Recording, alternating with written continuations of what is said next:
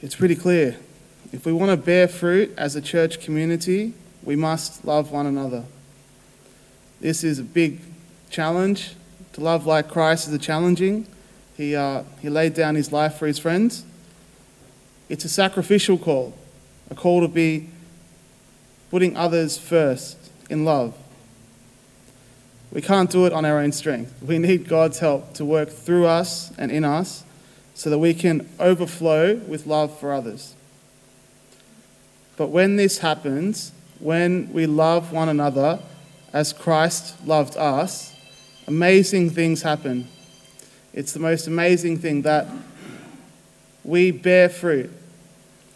We've seen it in our community that when people here love each other in a sacrificial way, the community is built. It's like the kingdom of God comes down from heaven. It's a really beautiful thing that when there's love and then there's sacrifice between us, God's presence is there in this profound way.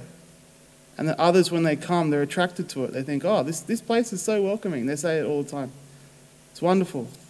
When we welcome new people with a big smile and we shake their hand and we say, please sit here, even if that's where we usually sit. No, people, they say, wow, this place is so welcoming. And maybe you're being the hands and feet of God to lead them to Christ. When we speak to a new family at the cuppa, who knows? Who knows what might be happening by us loving them? Maybe we lead a whole family to Christ. It sounds amazing. It sounds wondrous. But I'm sure over the years we've seen it. We've seen people, through love, be led to Christ. And it's something we should take hope from.